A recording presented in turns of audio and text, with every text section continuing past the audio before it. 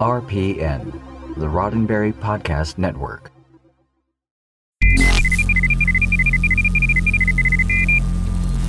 This episode of Priority One is brought to you by our Patreon supporter, Jim DeVico. We thank him and all our other patrons for their monthly support.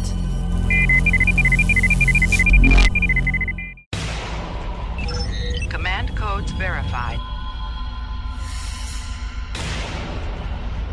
Priority One message from Starfleet coming in on secured channel.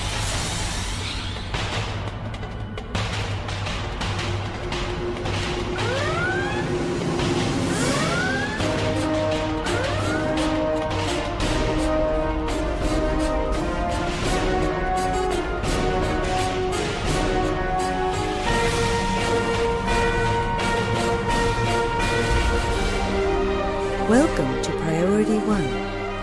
And now your hosts. Hello, Captains. You're listening to episode 397 of Priority One, a Roddenberry Star Trek podcast, and your weekly report from the Star Trek multiverse. Recorded live on Tuesday, January 22nd, 2019, and available for download or streaming on Friday, January 25th at PriorityOnePodcast.com. I'm Elijah. I'm Kenna. And I'm Anthony. Well, Kenna, we missed you last week, but Grace did a phenomenal job, and we are sure to have her back should any one of us ever have to take a break.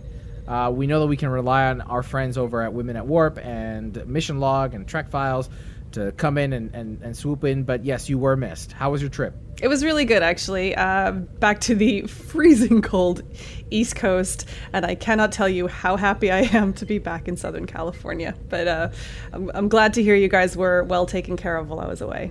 We were, and it's good to have you back. So why don't you tell us what we've got coming up this week? Well, this week we're checking out Alex Kurtzman's vision for Star Trek Discovery's second season, and how Discovery's cinematic nature could affect Star Trek on the silver screen. CBS has plans for what's after Trek, and CBS All Access Executive VP of Original Content, Julie McNamara, talks about handling Star Trek's presence in the digital marketplace.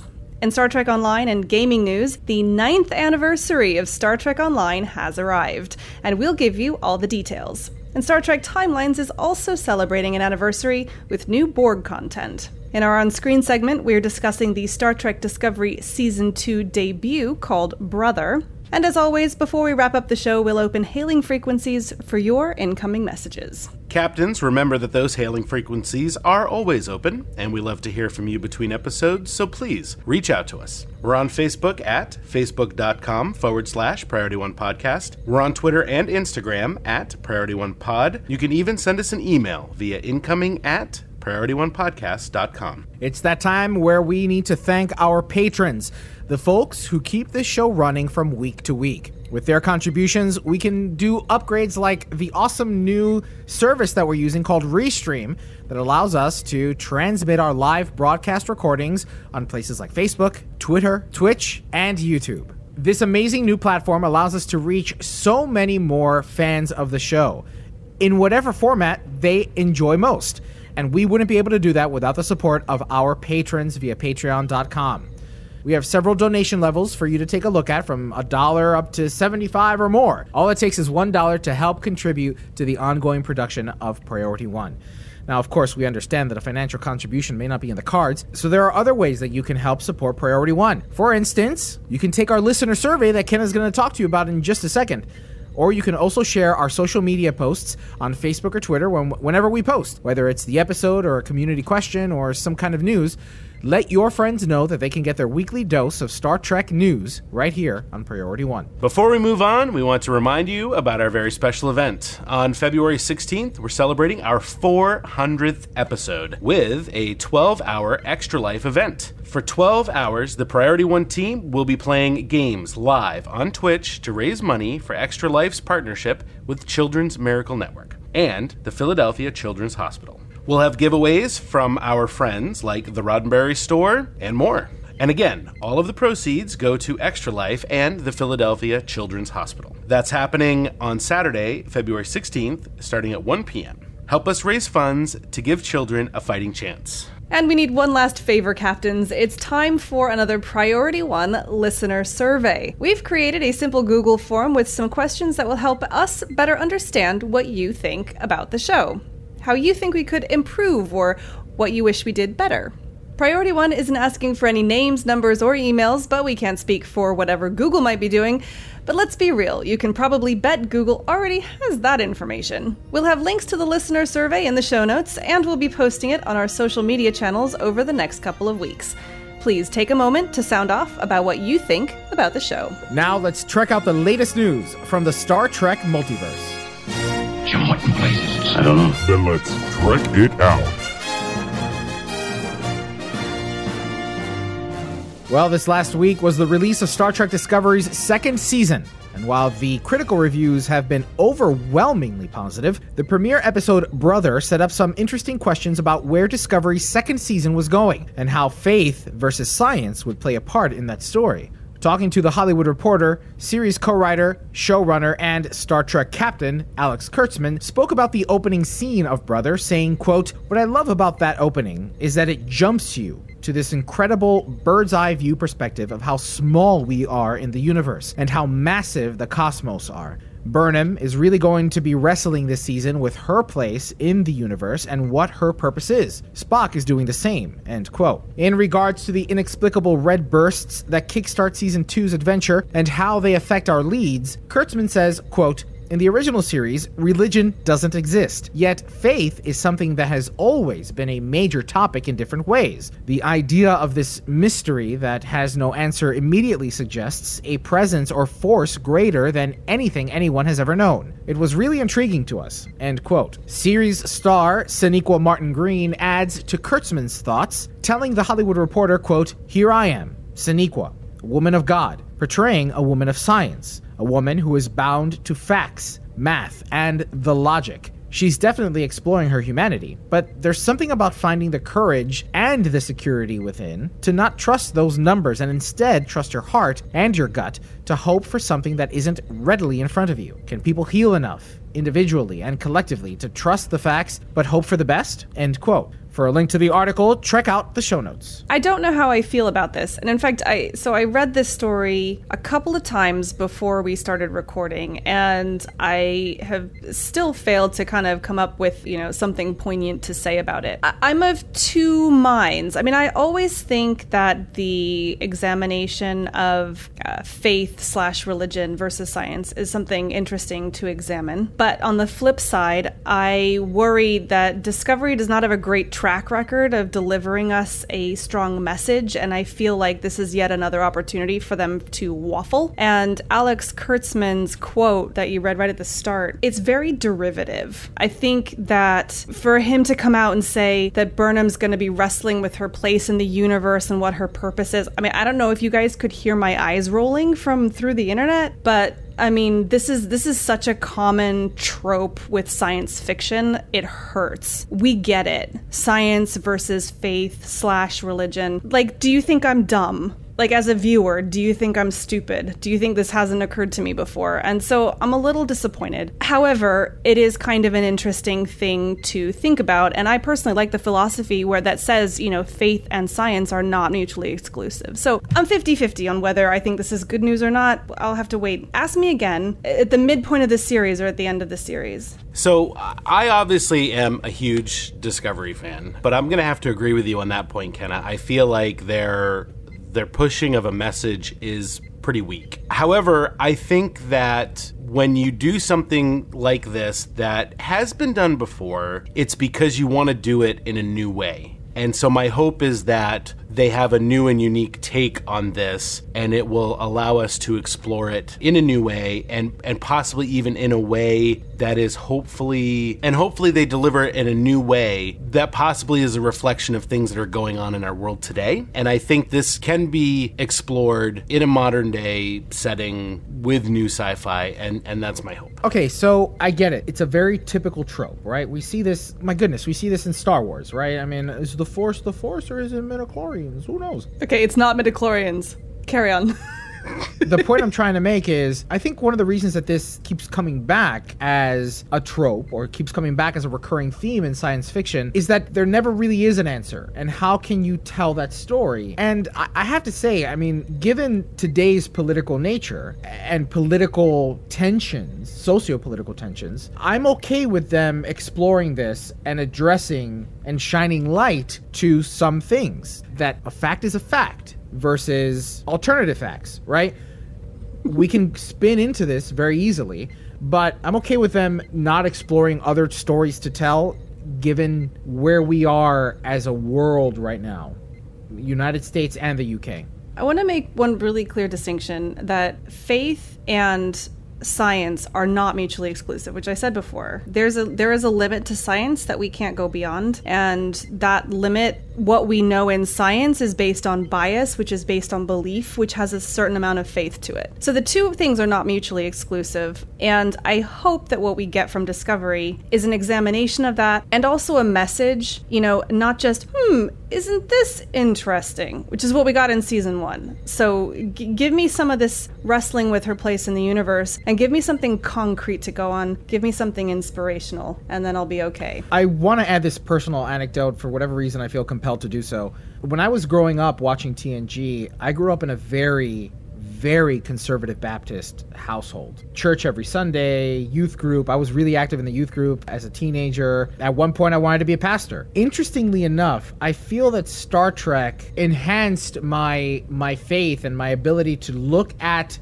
Scripture and look at Christianity with that perspective you're talking about, that they are not science and faith are not mutually exclusive to one another. I was more informed. I was able to ask questions about my faith and about my religion, which also are different, to open my mind a little better than if I were to just be exclusive to Scripture and exclusive to faith. So I hope that they kind of do these questions, that they explore these questions. Also, I want to add, I think it's great that Sonequa Martin Green, who is a self-proclaimed woman of God, is the actor portraying this, the one who's battling these things. I think that's going to give her a unique perspective as an actor to portray Michael Burnham. As we mentioned, Discovery's Brother episode has been hitting the right marks with critics, and many have pointed to the cinematic nature of the show. That isn't an accident, and Alex Kurtzman drove the point home in preparation for this season's red carpet debut. In a CBS All Access YouTube video, Kurtzman said of the production, quote, we really tried to kick it up a notch in terms of the filmmaking style this year. I see where the Federation puts its pennies. Do not covet thy neighbor's starship, Commander. We really want to totally blur the line between movies and television. There are sequences in the premiere that are as big as any movie you'd make.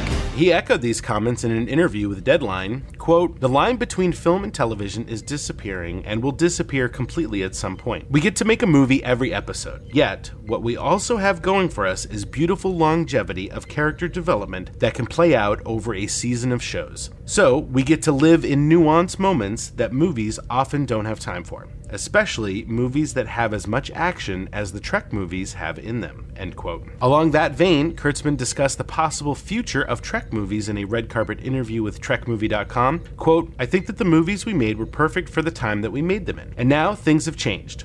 The world has changed. Ideals have changed. And so the question would be, how do you make it worth going to the movies for? I would approach it more from the point of view of what kinds of stories can't we tell on television that are better for the screen," end quote. So when I first heard that Discovery was going more cinematic, and we saw the short tracks and their cinematic aspect ratio, I was actually a little worried, because I was like, but I like my Star Trek TV to be TV.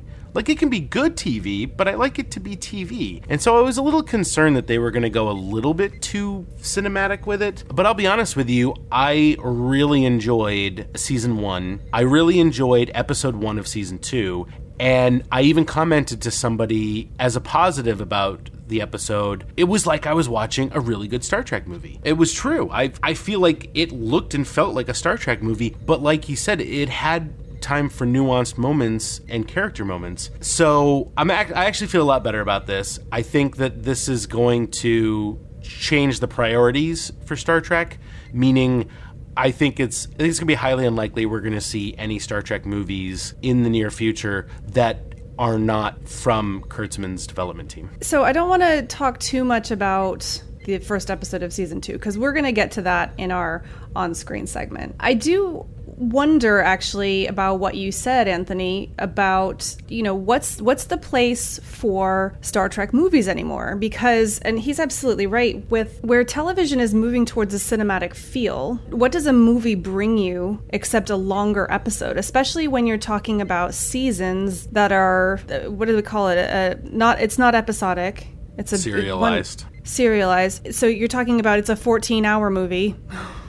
Which is pretty long, broken up into chunks, versus a 2-hour movie. Like, what do you get? And the reason I wanted us to kind of ask that question is because I remember when Star Trek was small, and I kind of miss when Star Trek was small. And have we just got rid of that idea? Is that just not what television is anymore? Is small? Because it used to be small TV, big old films. Now we've got big old TV. Where is small now? Do we do small films? I think that over the course of the last 10 years, the concept of going to the theater is not necessarily what it was in, the turn of the millennia and then in the 90s, right? We went to the theater for big budget or expansive storytelling that could not be done on a typical television budget. This reminds me a lot of Star Trek Online, right? Star Trek Online is a game that has been out now for 9 years. Cryptic Studios could very easily continue to have produced the same style of content that they did year one. But no, every year they one-up themselves, and the game becomes more attractive, more beautiful, more enhanced, more engrossing, more immersive. Let's not forget when you were able to rappel down a rock face. That was amazing. That was like, wow, I can't believe that.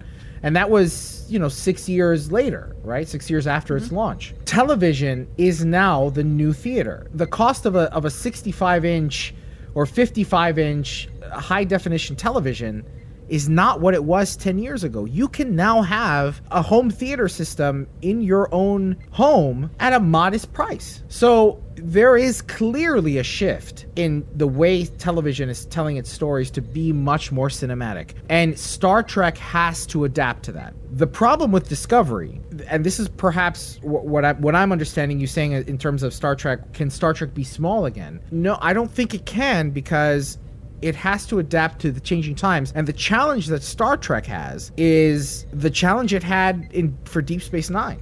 And the challenge it had for more, actually, just Deep Space Nine. What is sticking to story, sticking to the core value of the vision that Gene Roddenberry had as we understand it, adapting without sacrificing the vision as we understand it that Gene Roddenberry had. Can that be told in small screen format? Yes, but don't spend all your money on the CGI and don't spend all your money on the explosions.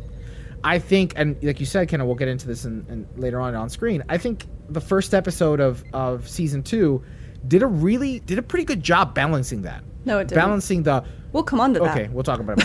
Yeah. But... and when I say that, I mean definitely compared to season 1. Definitely compared to season 1. So, yes, there is a shift, a very real shift. I think an article popped up the other day on my feed about, why aren't millennials going to the theater anymore? Yeah, well, don't charge $40 for a popcorn and 2 sodas, and maybe millennials will start going to the theater again, right? There is an impracticality to even going to the theater because of how expensive it's gotten. So TV has been filling that gap. Places like Netflix have been filling that gap. And Star Trek needs to adapt without sacrificing its core values. Oh my God, I disagree with absolutely everything you're saying right now. It's like, I don't even know where to start. We'll maybe do an after hours at some point. I think also that there's a bit of an age difference, right? Mm-hmm. I'm the youngest of the team. Yeah. So I remember the days of going to the theater, right? I remember the days of it being a thing to do. Like, let's go see this movie. Oh my gosh, how exciting that is. The only time I do that is for a Marvel movie. Like, the only time I really say, I have to go see that in the theater. Otherwise, I just say, no, I'm going to wait until it comes out on Netflix or Hulu. The theater experience has changed, and when I mention age, I'm wondering if you're like, if it's more like, I'm not insulted. Get off my lawn. No, I just think you're wrong. I don't I don't think that experience has changed, because I still view going to the theater. The reason I go to the theater is when there's a movie that I know I want to see in that rich detail, that I want to be like so immersed in, that I don't want to have, my bills laying there on the corner of the table and stuff like that. So for me, the experience of going to the cinema really hasn't changed. There was a time period when I didn't have that much money and it was a bit tricky, but now, for a date night or for a night out or for an afternoon with the family, absolutely, it's a destination, and the film that I go to see has to be worth it. The problem is when television starts encroaching on that big production feel, what story is there left to tell that's going to be worth going to see it in the cinema? And I don't know what the answer to that is. And my fear is, especially off the back of S.J. Clarkson leaving, that we're never going to have another Star Trek film, because TV needs to cool its boots. And it's that it worries me, because I like seeing Star Trek on the big screen. So I think there's a couple of things here. One, this is a natural extension of what the creators of Star Trek have done in the past. When Voyager was on the air, Michael Piller would go and he would watch other shows. He'd watch The West Wing, he'd watch ER. And then he would look to see what other television shows were doing and the style of the time, and then he would apply that to Voyager. We got more walk and talks, we got more single take shots going through corridors into a room. We got different angles, more handheld. They really adapted to the evolution of television at the time. The same thing kind of happened in Enterprise, but I don't think they went far enough, and that was one of the reasons why Enterprise was not as well received. And I feel like that what Discovery is doing is just the natural evolution of television. Game of Thrones really changed a lot in that sort of high-end production, high-quality, cinema-esque television on the small screen. And when CBS wanted to really launch their all-access service, they wanted something big and bold at that level, and they chose Star Trek, and that's why we have Discovery. So I feel like this is a natural evolution of television as it is, but it's still about the story and still about the writing, and that's what it always needs to be. Will we see another Star Trek film? We absolutely will see another Star Trek film. You know why? Because people like money. Executives like money. Studios like money. And at some point, they're going to think to themselves, hey,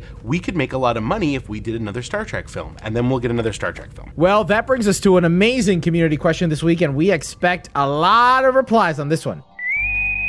Does Star Trek still have a place on the silver screen? Or have advances in television production made Star Trek movies a thing of the past? Let us know in the comments section for this episode at PriorityOnePodcast.com/PO397. Or you should follow us on Facebook, Twitter, Instagram, because we post our community questions there. And when we do, not only should you answer, but you should share it with your friends and let them know that they can be a part of the conversation too. So if you couldn't find After Trek on CBS All Access, it wasn't just you. Website TrekCore.com is reporting that the troubled post-Discovery episode talk show After Trek has been cancelled and will be replaced by a live feed on CBS All Access's official Facebook page. The new feed will feature, quote, weekly Facebook live chats with series stars, producers, and creative talent, end quote. As we record this episode of Priority One, the first After Trek replacement live feed is due to air this week, following Discovery's second Season 2 episode. It was widely reported in June of 2018 that After Trek, hosted by Matt Myra, was to be reimagined, but it was expected to return, not be replaced. While no word on the specifics of the new feed have been revealed, including the host or format, it is worth noting that Star Trek Discovery has taken to this platform before. In May of last year, creature designers Neville Page and Glenn Hetrick streamed live on Facebook, answering questions, giving insight on design, and teasing some of what was to come. The CBS All Access Facebook page also streamed the red carpet premiere of Star Trek Discovery Season 2, so if you want to view that or the previous Hetrick and Page live stream, check out the show notes for a link. I'm surprised that they couldn't find a budget or a format that would work for this. I mean, it was not sustainable to continue to fly Matt Myra from LA to New York on Sundays just to do After Trek. I mean, the fact that they did that was bonkers. Yeah. I mean, that's bonkers. That has little to do with it. Sure, fine. It's a lot of money And I can't imagine that the ROI was there for that, the return on investment. I liked After Trek in a lot of ways. I think Matt Myra was a little awkward. Well, he's a Star Trek fan, so... Yeah, that doesn't... Are you saying... Sorry, I'm being disparaging to Star Trek fans, of which I am one, so just... Wow. Moving on. But, Matt Myra was a little awkward on the show, and it tried really hard to find its place. I think that After Trek needed to do more with, along the lines of Talking Dead, for instance, where you got some great snippets of information looking ahead, spoilers and really great analysis within the episode. And After Trek just didn't deliver with that. It just did not. So... I'm cautiously optimistic about these live streams. I really hope it's not somebody walking around with a mobile phone, just putting it in people's faces, all shaky. No, it's not going to be. Meeting. No, listen, it's not about After Trek. I mean, I think it was probably going to be reimagined. Matt Myra probably left. We don't know.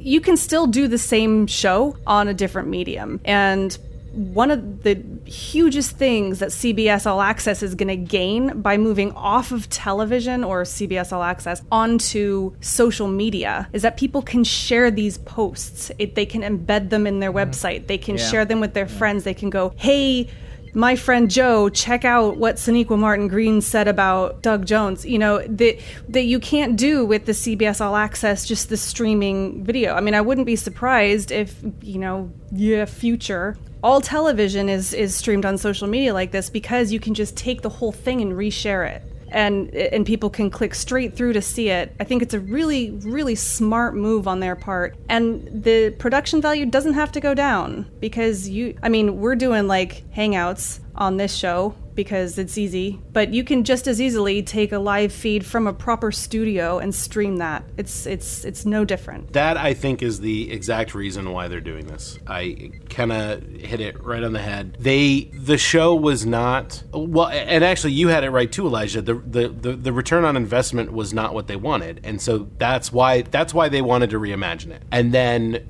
they're deciding on this, I think, was after a lot of discussion, they just decided that this was the best avenue to take. And I think that it's going to be less production cost and a better return on investment, and the quality will probably be the same. And I think that's all. It's all of those things rolled into one. So we're all right. Well, you're all right. I'm just telling you that you're all right. I'm also more right than either of you. I don't disagree. Well, that's it for this week's news from the Star Trek multiverse. Now let's find out what happened this week in the world of Star Trek gaming.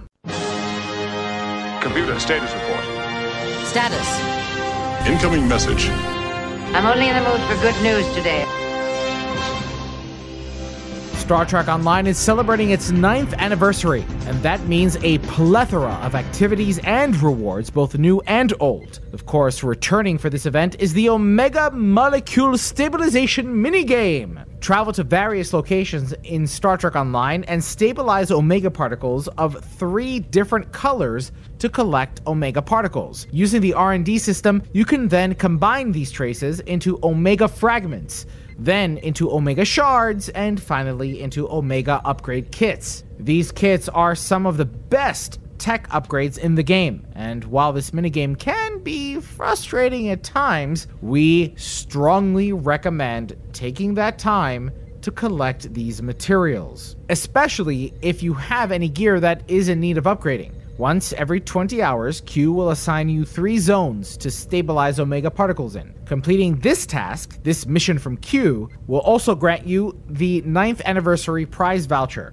along with the usual Party Popper and special emotes. This year's Party Popper summons a balloon sarcophagus ship. The emote pack will grant you 1 of the anniversary emotes from last year's event, in addition to the new finger guns emote. Pew, pew, pew, pew, pew. Close. It's more like, hey, I'm looking at you. In addition to the Omega Daily, each of the new Mirror of Discovery missions, Parapachem and Illusion of Communication, will reward you another 200 prize vouchers upon the first playthrough. I want to get this clear, because I logged in today and did the mission again under the impression that I was going to get a prize voucher or another 200 vouchers. Nope.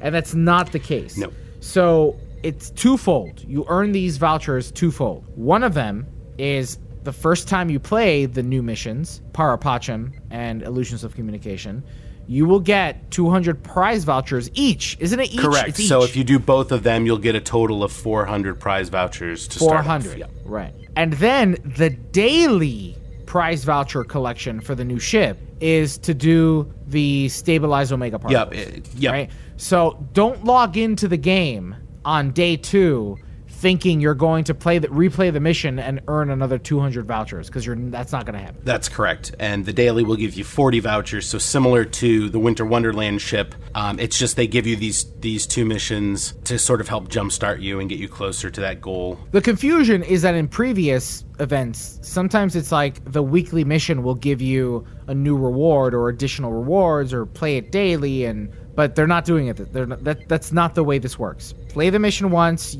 or play both missions once, you get 400 vouchers, and then after that, you don't have to replay the mission. In order to get the new ship, earn the 40 vouchers by doing Q's Omega particle daily, and that's how you get the ship. Correct. And just in case anybody's wondering, we'll be talking about the new missions on next week's show. We're gonna let people have a week to play them out. So once you've collected the 1,000 vouchers, you can run the Event Reputation Project for the Tier 6 Vulcan T'Pau scout ship. This is an account-wide unlock, and as with the prototype Walker class and Mirror escort carrier before it, this is another scaling starship. So any captain can pilot this ship once they complete the tutorial. The T'Pau scout ship comes equipped with the Universal Console Rebounding Resonant Frequencies. When activated, the target is blasted with negative energy that lingers for a short time. This will cause any damage they deal to be reflected back at them. While the console is equipped, it also boosts maximum hit points and weapon hull penetration.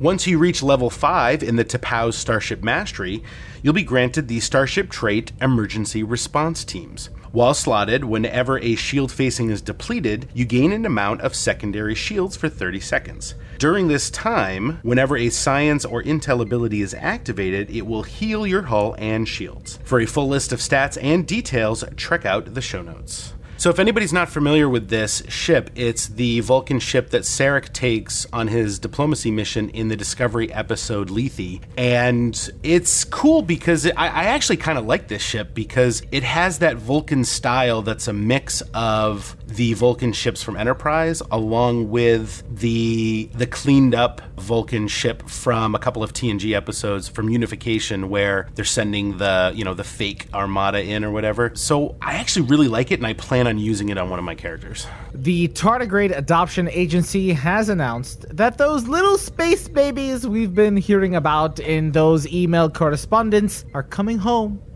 to you. If you took the Which Tardigrade Should I Adopt test before the holidays, you should now be receiving an email containing a code. Once the code is redeemed, you can claim your tardigrade from the Promotions tab in the C-Store. Don't worry if you didn't take the test, because you can purchase an adoption authorization for one of those random breeds: Smarty, Skipper, Party, Artie, or the Lieutenant. All you have to do is throw down some Lobi into the Lobi store. Have you received your tardigrade yet? Oh, I did. Interestingly enough, so they launched the codes, I think, a day early. So Ambassador Kell hit Twitter saying, hey guys, if it didn't work before, wait till the 9th anniversary starts and redeem your codes then. So something went haywire with the initial code launch, but I waited the day like I saw on Twitter, and I got my lieutenant. I got my lieutenant too. He's they're smaller than the Discovery Starter Pack tardigrades, so they just look so great. I was so excited when I found out this happened. And interestingly enough, the 9th anniversary update happened on a Wednesday, which is kind of odd. Right. Well, yes, but I've also noticed that they've been doing that more recently for big patches and big events for the last 2 years or so. It's not on a Thursday anymore. It's either it's happening on a Wednesday or a Tuesday or just an odd day. We're all used to patching on a Thursday for those of us who've been playing the game for the last 9 years, but they've been shifting things around. And I think it's a combination of identifying server load problems and also accommodating to Priority One Podcast's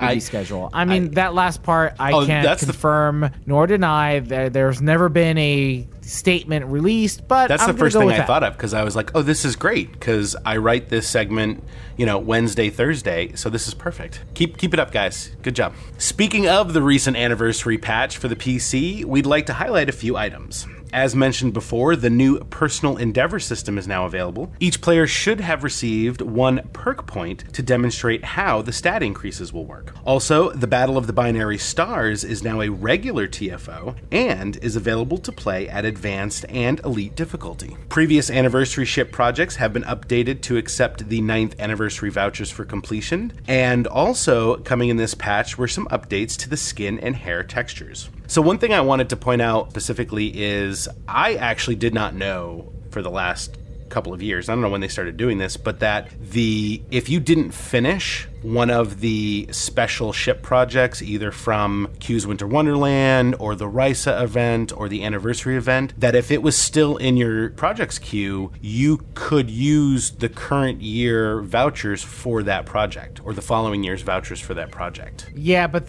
it's tricky because that doesn't apply for all special event reputation It does. projects, right? It applies for the ship ones, for all of them. Yeah, I have a few in my queue that I haven't been able to contribute to. So, we'll see what I can contribute to after I try to earn this ship. Something I want to talk about, 2 things actually, is TFO's Advanced and Elite difficulty versus Missions Advanced and Elite difficulty. I played the 2 new missions this week upon launch, and for whatever reason, I was like, you know what? I'm gonna throw it in Elite. I can do 80k DPS very easily. I'm gonna do it in Elite. I should be fine. Yeah, no. There is no incentive to playing any story mission on Elite. If you're playing normal, great. Advanced if you want a little bit of a challenge, but if you're not dealing out DPS above 60k, playing a story mission on Elite, you're doubling or tripling the time it takes to complete the mission. And the return on investment simply is not there. It's just not. I replayed them today and did it on Advanced, and it was a much more enjoyable experience. The other thing I wanted to mention was the Endeavor system. It was a little interesting for me because when I opened it up, it had seemed as though I had already completed the Endeavor system. This might have been a bug. So if you open up the Endeavor system for the first time and it looks like you completed the project and you're wondering, well, is this a gimme? Is this like a freebie? It's probably a bug where it looks like you completed those 3 separate projects, those 3 personal projects, and you still have to do them. You only get 1, and that's 1 perk to include in the Endeavor. That's it. That's all you get. The first 1 perk. Everything else you have to earn. The perk is just a free 1 perk, and then you have to level up your Personal Endeavor XP to get another perk. This weekend on PC, captains can earn marks battling in the Borg Red Alert event. Engage the Borg from now until Monday, February 28th for those bonus marks. Next weekend, January 31st until February 4th, take advantage of a double XP weekend. Then from February 7th to Monday, February 11th, earn 50% more Commendation XP during a Junior Officer Appreciation Weekend. Captains on both PC and console can save 15% on keys and key bundles in celebration of the 9th anniversary. This sale lasts from now until Thursday, January 31st, and as a special bonus, when purchasing a 20 keyring bundle, you will also receive an ultimate tech upgrade, which, as you know, will set any piece of gear to maximum quality, usually Mark 15 and gold. And this weekend on console, captains will have their own double XP weekend from now until Monday, January 28th. Next weekend on console, players will have their Junior Officer weekend from the 31st to February 4th. Also on console, from now until Tuesday, January 29th, the Phoenix Prize Pack will be available. Once per day, players can claim a free Phoenix Prize Pack from their favorite Ferengi merchant on Drazana Station. They can also purchase additional prize packs from the Dilithium store. Each pack contains one of those special ships that we were just talking about, and they can only only be acquired from this prize pack now. Even if you don't get that special ship, the Phoenix Tech upgrades make this event well worth the participation. In other gaming news, on the mobile front, Star Trek Timelines is also celebrating its third-year anniversary. If you haven't logged into the game since January 17th, you can do so now to collect your free legendary 7 of 9 in her silver outfit, along with the anniversary 2-part event, which adds 5 of 12 from Voyager, assimilated Lieutenant Hawk from First Contact, and an assimilated version of Deanna Troi. There is also a new Borg story arc as part of the main story content. This weekend, you can participate in the second part of the anniversary event, Temporal Trespassers, with featured characters Captain Braxton, Incognito Kirk, he may be wearing shades, he may not be, and 1701 Jadzia Dax from the DS9 episode Trials and Tribulations. And continuing their line of Star Trek games, Looney Labs will be releasing a Deep Space Nine Flux in Q2 of 2019. This is a standalone version of the Flux game, and it is not clear yet if there will be an additional expansion to help this version play with the other versions of Star Trek Flux. There is no set release date, but the game should retail for around $20. Well, that's it for this week in Star Trek gaming news. Don't forget, we're giving you all a week to play the new 9th anniversary missions involving Captain Sylvia Killy. So be sure to play them, because we're going to be going quite in depth next week. Now, let's see what's on screen with Season 2, Episode 1 of Star Trek Discovery. On screen. Well, Captains, welcome to On Screen, where we dissect the latest episode of Star Trek. This week, Star Trek Discovery, Season 2, Episode 1, Brother. The USS Discovery, under active command of Saru, receives guests. Captain Christopher Pike, Commander Nhan, and Science Officer Connolly beam over from the USS Enterprise, which was disabled following a mysterious calamity. Spock, Burnham's brother and the Enterprise's science officer, is notably absent. Pike takes command of the Discovery, and they set off to investigate an active red burst, one of 7 found throughout the galaxy. When they reach their destination, however, they find an odd asteroid and the wreckage of the medical frigate USS Hiawatha, but no red burst. We meet Jet Reno, the Hiawatha's chief engineer, and some of the Hiawatha's injured crew. Everyone is evacuated from the doomed medical ship, but not before Burnham gets hot shrapnel through her leg, and the vision of some kind of red angel. Back on the Discovery, Burnham requests permission to go to the Enterprise so that she can speak with her foster brother Spock, but she's told by Pike that Spock is on leave. She goes anyway, rifles through her estranged brother's personal effects, and finds a cryptic log entry from Spock, and a map to the 7 red bursts. The end. I thought that this episode was a great restart to the entire series. This episode reintroduced us to the entire bridge. Everyone on the bridge was given a very specific and unique role in this episode, things that we had not seen in season 2, things that we were kind of missing from a Star Trek show, right? The concept of a bridge and its cohesiveness and how well everybody on the bridge works off of one another. But that's not the only thing that made me feel like this was a great restart. The way the story unfolded, again, almost reintroduced us to the Discovery and now Christopher Pike. There was a significant amount of peril in this episode. Like, holy crap, so much peril. Left and right. Something was happening. Nonstop. And Alex Kurtzman, almost word for word, ripped off the 2009 JJ verse with the whole little pods thing. That was the parachuting in 2009. Can you rip off something that you already wrote? I guess not. No, but he reused it again. And I thought that was a little lazy. But, you know, it told the story. It moved the story forward. Kenna, to your point earlier in Trek It Out, and also Anthony's point about how big can Star Trek get on the small screen, I thought that there were moments like when they were walking down the corridor and they look up and, you know, the commander, the one commander says, we see now where the Starfleet dollars are going. And then later in the turbo lift, that slip and slide thing, the Discovery looked way bigger in those scenes than it should have been. Like that, the scale perspective was insanity. Like, how big is this ship? Did we need those? Those felt like the brewery in JJ verse. Like, it was just over the top.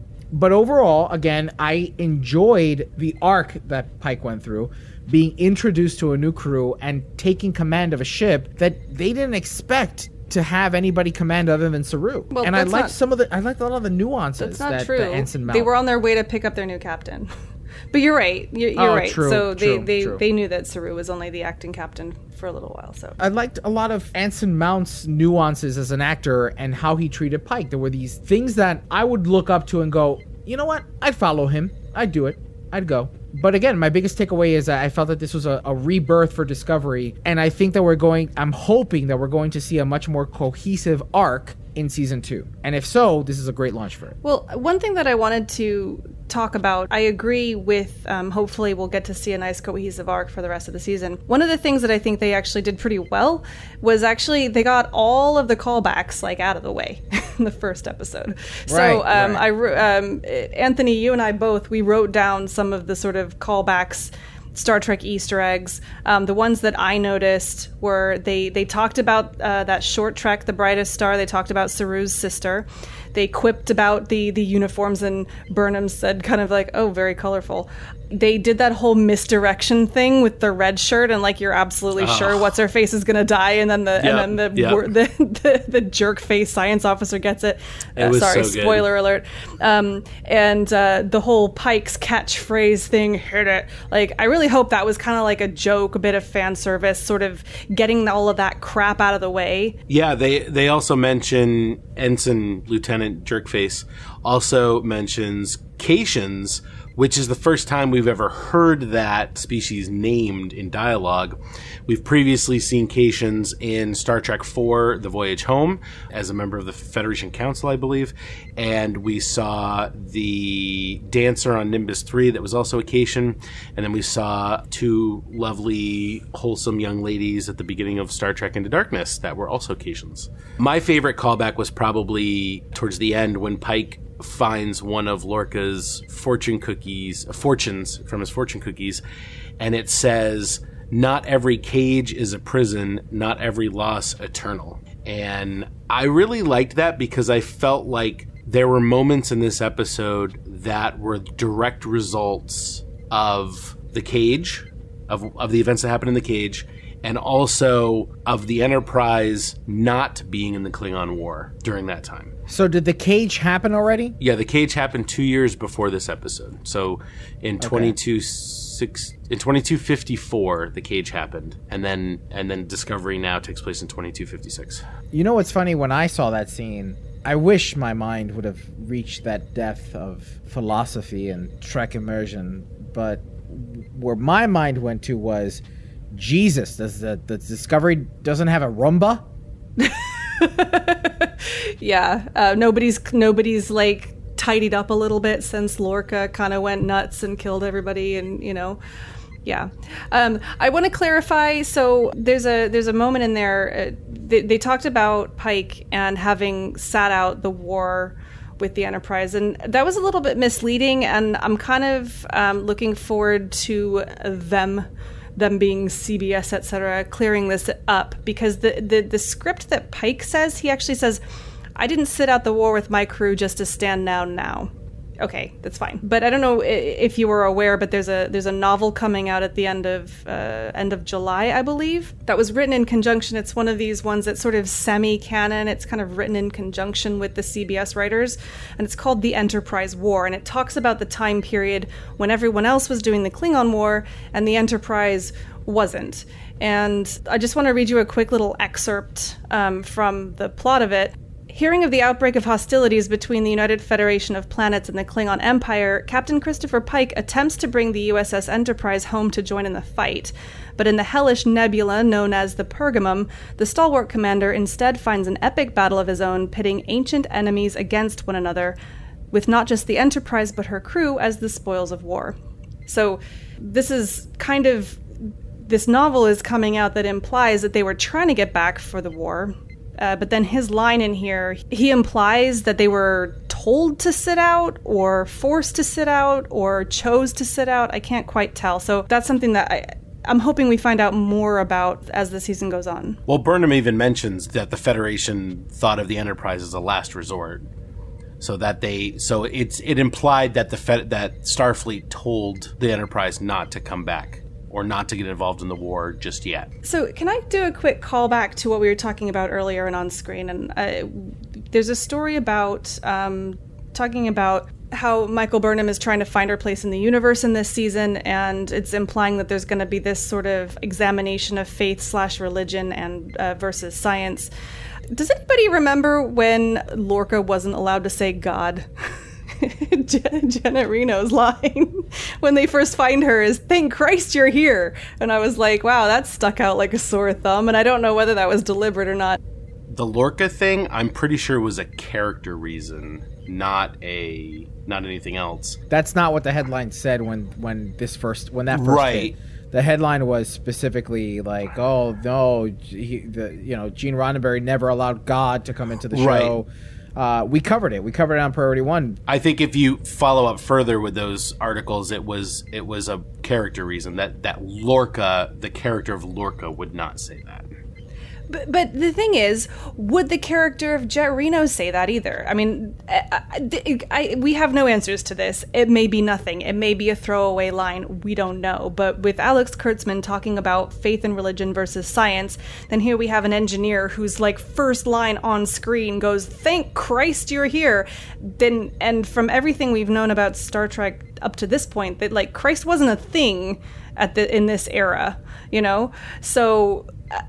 It feels significant to me. It may just be colloquial. I don't know. I think it's a way for the characters to be more accessible to a wider audience is how I feel. Like when I watch it and they talk like that, the first thing I think is, they want these characters to be more relatable to a modern audience. So I'm I don't know, I'm less concerned about it.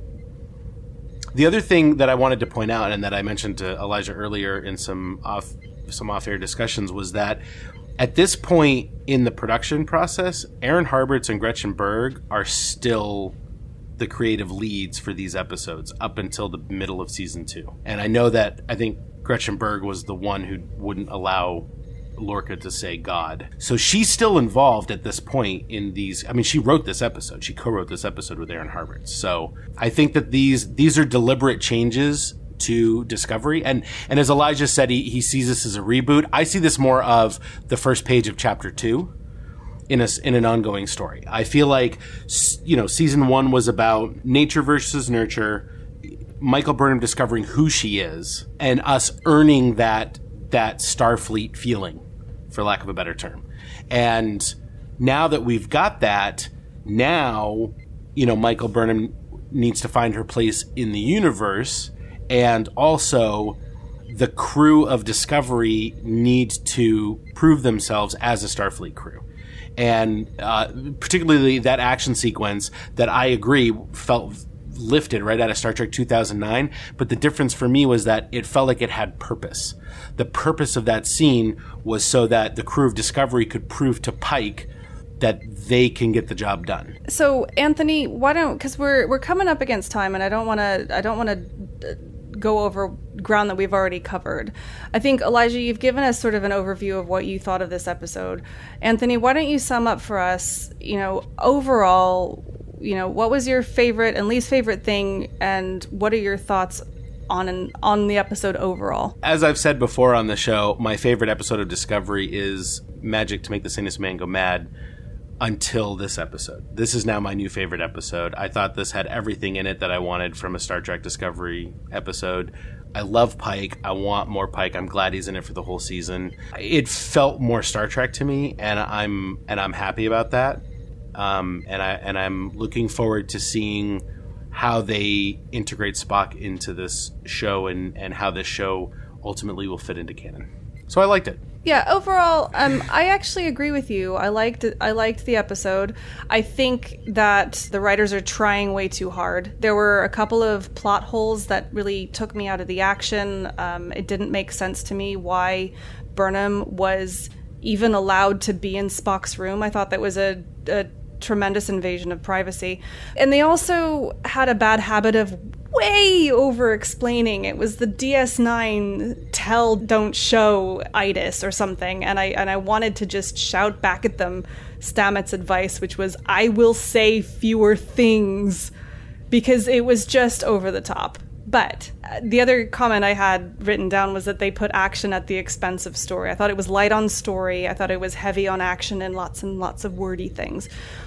But if you don't think about it too hard, I thought it was enjoyable, it was easy to watch, and there's some really cute, fun moments in there that made me kind of optimistic for the rest of the season. The last thing I want to add is about Tig Notaro's portrayal of Jet Reno. She did an interview, I believe it was with Stephen Colbert, where she talks about how little she knows about Star Trek and how the technobabble is just, she's saying lines, essentially.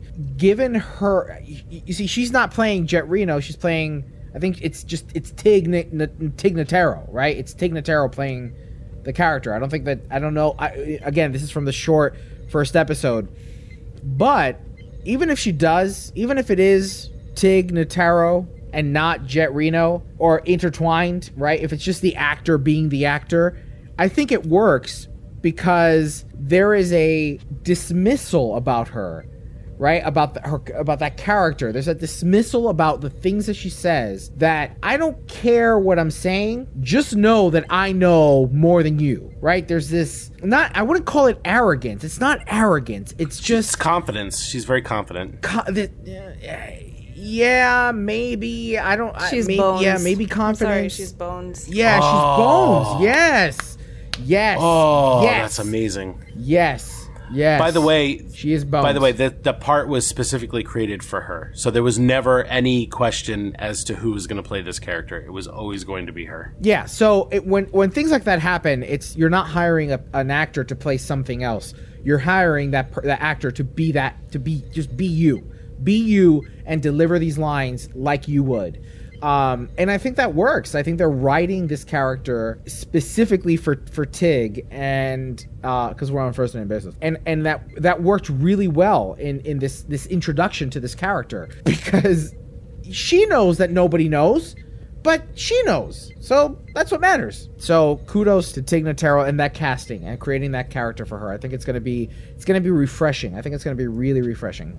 I hear from a lot of people that the Jet Reno character was their favorite part of the show, of the episode. And I definitely hope she's back for more. I have a feeling we're only going to see her, once or twice. But, man, I would love it if she was like the chief engineer of the Discovery. That'd be great. Did we have an engineer in the first season? Not being funny. I know we had Stamets, but he's a science officer. We didn't have an engineer, did we? I don't believe there was ever There might have been one mentioned by name, but I don't think we ever saw one. And it was because of what you said. Stamets was the one in charge of the propulsion system, which was whatever. And that was the engine room.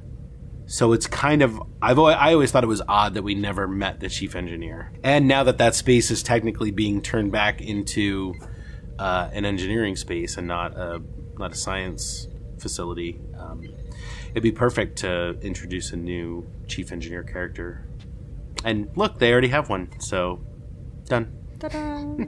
Hopefully. It's a good thing that they coincidentally found that lady on a shipwreck in the middle of nowhere that they totally weren't planning to catch up, because it's not like anybody needs a chief engineer, all the time or anything.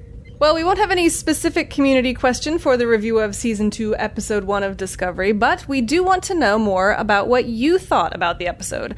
Send off in the comments section for this episode at PriorityOnePodcast.com/PO397 or by replying to our social media posts.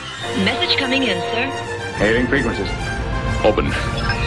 See, we are getting to know each other. Well, captains, hailing frequencies are open, and we're ready to receive all of your incoming messages. From Sean Newboy on PriorityOnePodcast.com, For the duty officer tip, breaking down green and such, you can also go to your fleet base, if you have one. From Facebook, Ron Kinney says, nothing. Not a fan of Discovery, and we'll be skipping all but the Omega farming. Sad. He didn't say sad. I'm just kidding. What is it about the Omega farming that makes it so addictive? I just... It's those upgrades. Yeah. Yeah, it's, true. Because let me tell you, that little mini game is a pain. I'm not going to finish that sentence. The mini game is just terrible. I mean, it's fine. It's a fine mini game, but it's repetitive and it's just, oh my god, it's a mini game. Millions of them. But those upgrades are just wonderful. And finally this week, we took to Twitter for another hashtag Survey Sunday. We asked you, what did you think of the Star Trek Discovery Season 2 opener? And out of 100 votes, 58% loved it, hashtag Spocktacular. 22% liked it, hashtag Piked my interest. 9% said it was okay, hashtag Menterprise. By the way, that's my favorite hashtag there. And finally, 11% didn't like it, hashtag it Sarect? Yeah. Sarect. Oh, it's Sarect. Yeah, okay. That was a bit of a stretch, but still, nonetheless, it sounds like over half of the people who responded actually loved it. So that's a great result there. Well, that wraps up episode 397 of Priority One, a Roddenberry Star Trek podcast. For more great podcasts like Mission Log and Mission Log Live, Women at Warp, and The Trek Files, visit podcasts.roddenberry.com. But before we go, here's our community question for this week. Does Star Trek still have a place on the silver screen, or have advances in television production made Star Trek movies a thing of the past? Captains, you know we love hearing from you. Leave us a comment on our website at PriorityOnePodcast.com, on our Facebook page at Facebook.com/PriorityOnePodcast, or you can find us on Twitter and Instagram at PriorityOnePod. Don't miss a thing from the Star Trek multiverse. Catch our episodes every Friday by pointing your favorite podcast app to feeds.PriorityOnePodcast.com. You can even join in on the fun while we record our episodes live on Tuesday nights at around 11:30 p.m. Eastern on Facebook. Keep an eye on our social media channels for details. And if that wasn't enough, be sure to spend time with Admiral Winters and the Priority One Armada. Saturday nights, the Armada takes to our Twitch channel, where they review the latest Star Trek Online and Armada news, as well as spotlight some of the amazing members in our community. Each week, we team up with you, the viewers, to earn things like reputation marks and dilithium. With regular giveaways, there's something for all Star Trek Online players, new and old. Follow us on twitch.tv/PriorityOne. And if you'd like to join the Armada, just visit PriorityOneArmada.com. This episode of Priority One Podcast is brought to you by our patrons through Patreon.com. Find out more and add your support at patreon.com/PriorityOne. Even if you can't make a financial contribution, please help spread the word about the show and invite your fellow Trekkies. It's your support that keeps us going. Don't forget to tune in to Priority One Productions' Guard Frequency podcast at guardfrequency.com. Each episode, the Guard will take you inside the universe of your favorite space sims, including a tabletop adventure played out by your hosts. And Heroes Rise brings you up to date with the world of Dungeons & Dragons. Learn all about the latest publications, tools, tips, tricks, and traps in less time than it takes to skin a wyvern. Head over to heroesrisepodcast.com to discover their secrets. Thanks to our audio editors, including Brandon Parker, James Golding, Rand Hurl, Daniel Stevens, Skiffy, and Winters. Thanks to producer Jake Morgan for assisting in the writing of our show and social media endeavors, including Title It Thursday and Awesome Survey Sunday. Thanks to our graphic artist and web designer Henry Pomper. Thanks to the composer of our theme music, Chris Watts. Thanks to our syndication partners, Subspace Radio and Trek Radio. Most importantly, a big thanks to you, the Star Trek community, and our listeners, because without your ongoing support, none of this would be possible. Enemy ship on sensors. Red alert. Shields up. Su no. Engage.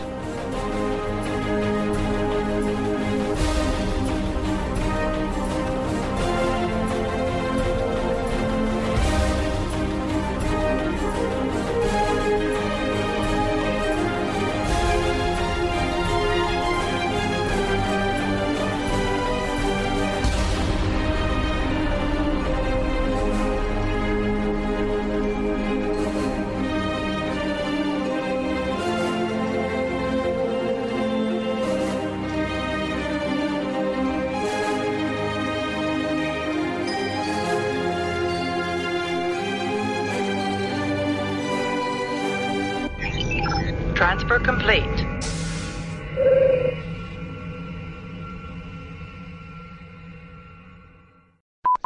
What are you laughing at? Lawrence said that the red bursts were Q with a laser pointer. Oh. It's good. It's funny. I swear to God, if I had a nickel for every time one of you two calls me I would be so friggin' rich right now. If everybody in chat could see you'd be able to pay your internet bills. Podcast.roddenberry.com, the Roddenberry Podcast Network.